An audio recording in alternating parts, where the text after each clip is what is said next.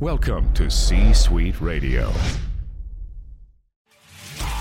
Hey, good morning, everybody. Our guest today is American Idol finalist Grace Kinstler. We caught up this morning with her as she is getting ready to make her big move to Los Angeles July 3rd. We talked about the show and her experiences on Idol, what she learned, and what the future looks like for her. She was absolutely amazing. She also shared about her father's death, which was a big part of her story on Idol, and the future is bright for this amazing musician. I hope you enjoyed this episode as much as I did. Please welcome our guest today, American Idol finalist Grace Kinstler. You're listening to The Brett Allen Show, a pop culture podcast. Have you subscribed to this show yet? I've tried bribes, I've tried gifts. You should. It's absolutely free. I even sent him some pet oxen. Now back to the show with your host, Brett Allen. Idly hey! Welcome to another episode of The Brett Allen Show, Prepare to be astonished! a pop culture podcast. Join Brett weekly as he interviews your favorite celebrities from film, television, I'm back in business, baby! comedy, and much more. Inconceivable! Plus, you never know who will stop by. Dude, we are so gonna party! Now, here is your host, Brett Allen.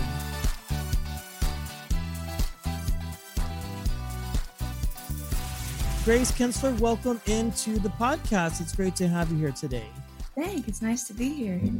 Well, we are chatting with American Idol rock star Grace Kinstler. I'm excited to have you. I've been a fan from day one. So when we were able to work this out, I was very excited. The American Idol whirlwind is over, but life for you has certainly not stopped. Since the show ended, that's when I was like, yeah, now the hard work begins. Because you don't want to fall under the map, right after you get off this big platform. So I'm just trying to then take advantage of every opportunity that I can. And I'm trying to keep myself relevant, because as soon as the next season of Idol starts, people are just going to start to kind of forget about you. So right now is prime time to kind of start trying to make things happen for yourself, make those connections and really get yourself out there. Yeah, it seems like you've been very busy. So I guess my next question would be, were you able to get most of this done during the pandemic? It seems like, right, that you were able to tape and get the season out and things like that. Yeah, I mean, we started auditions back in Zoom auditions. I did mine in August, and then I saw the judges actually in October. So we kind of filmed throughout the entire span of the year up until what you guys saw were the live shows.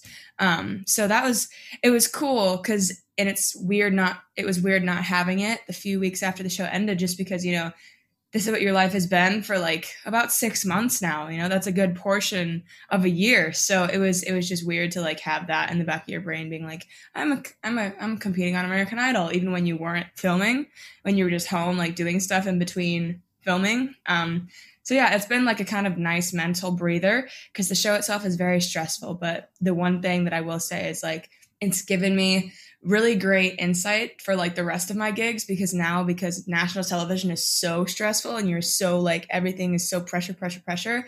The rest of the gigs that I've been doing, like I'm a big stage fright person, not stage fright. I just get very nervous because I care, But after that, everything else seems like a breeze. I get to actually enjoy myself on stage now, which is super nice. I'm not so worried anymore because I feel like I've done it. I've been on national TV, so I can kind of just like chill. Like this is nothing. It's safe to say that there's really like no way that you can prepare for what being on, you say national television, but I mean, millions of people watching you, no pressure.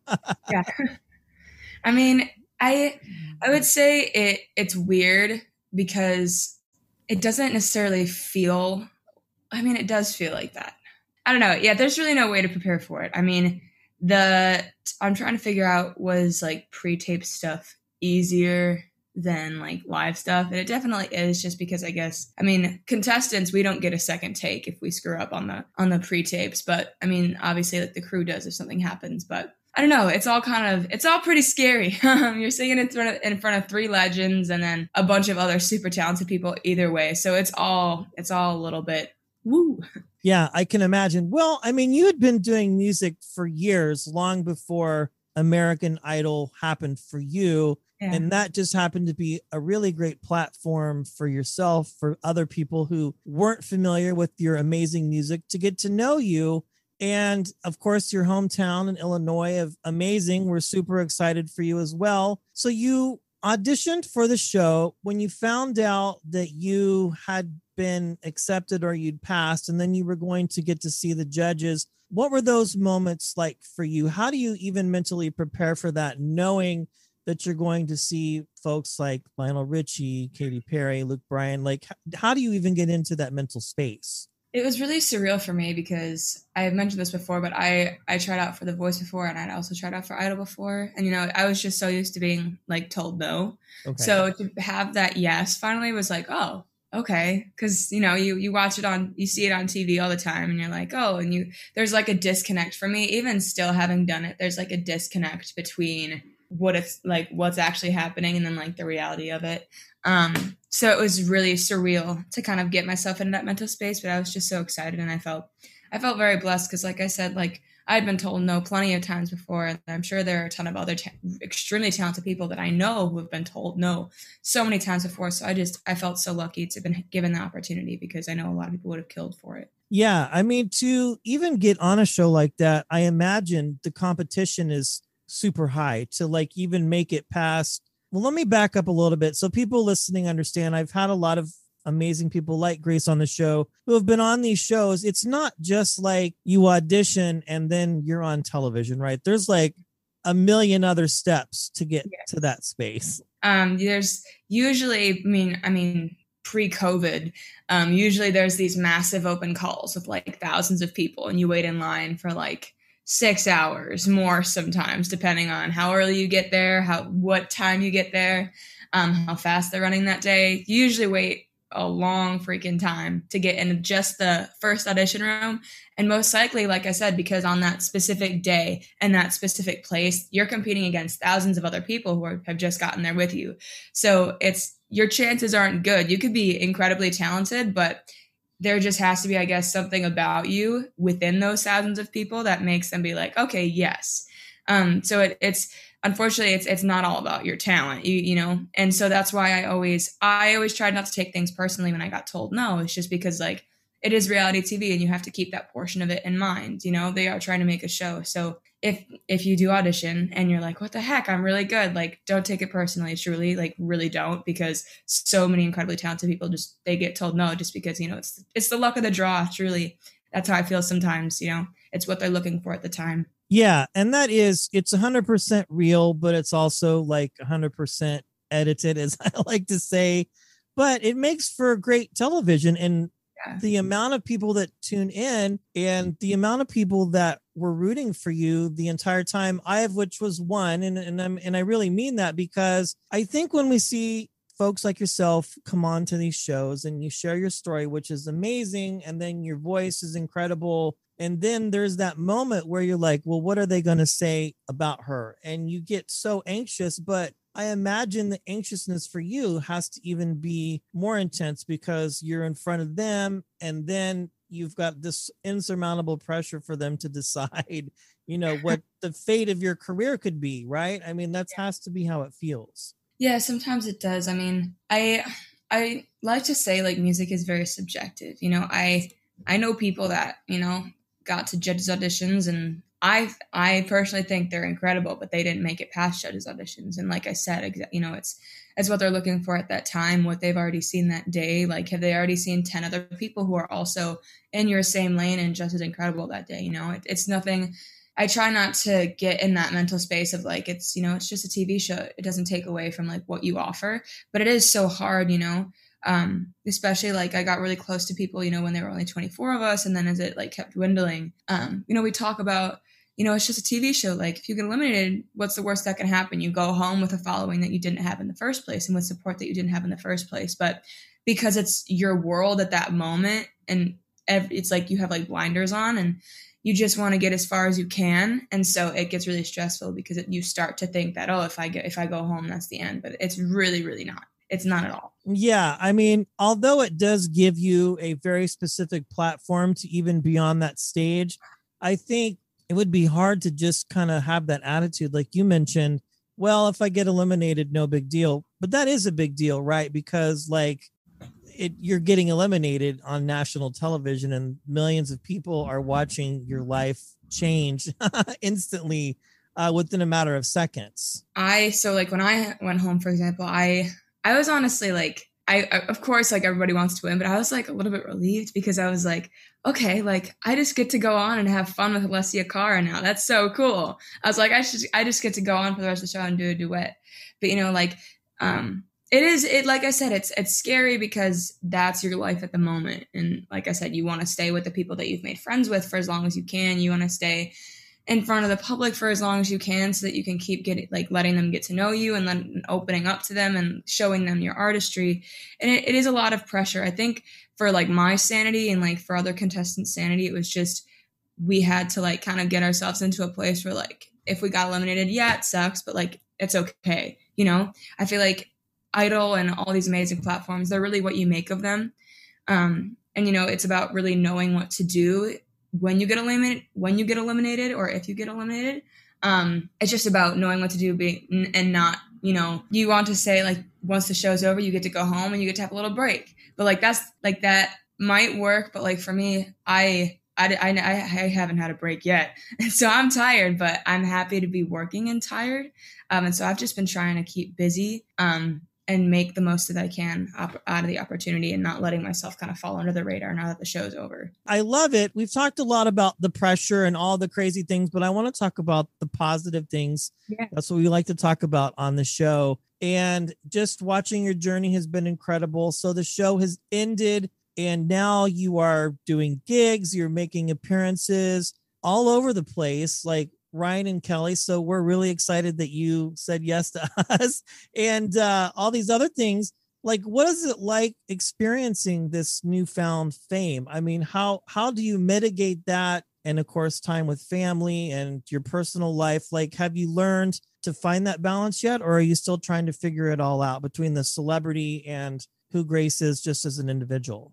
I think for me, I think it's always going to be the balance is always going to be a work in progress because your career is never kind of going to be the same every 2 seconds unless, you get to that like super like A-list level, then you're like always just like, I feel like you always just kind of got to be on it to some extent. But for me, I feel like, I don't know.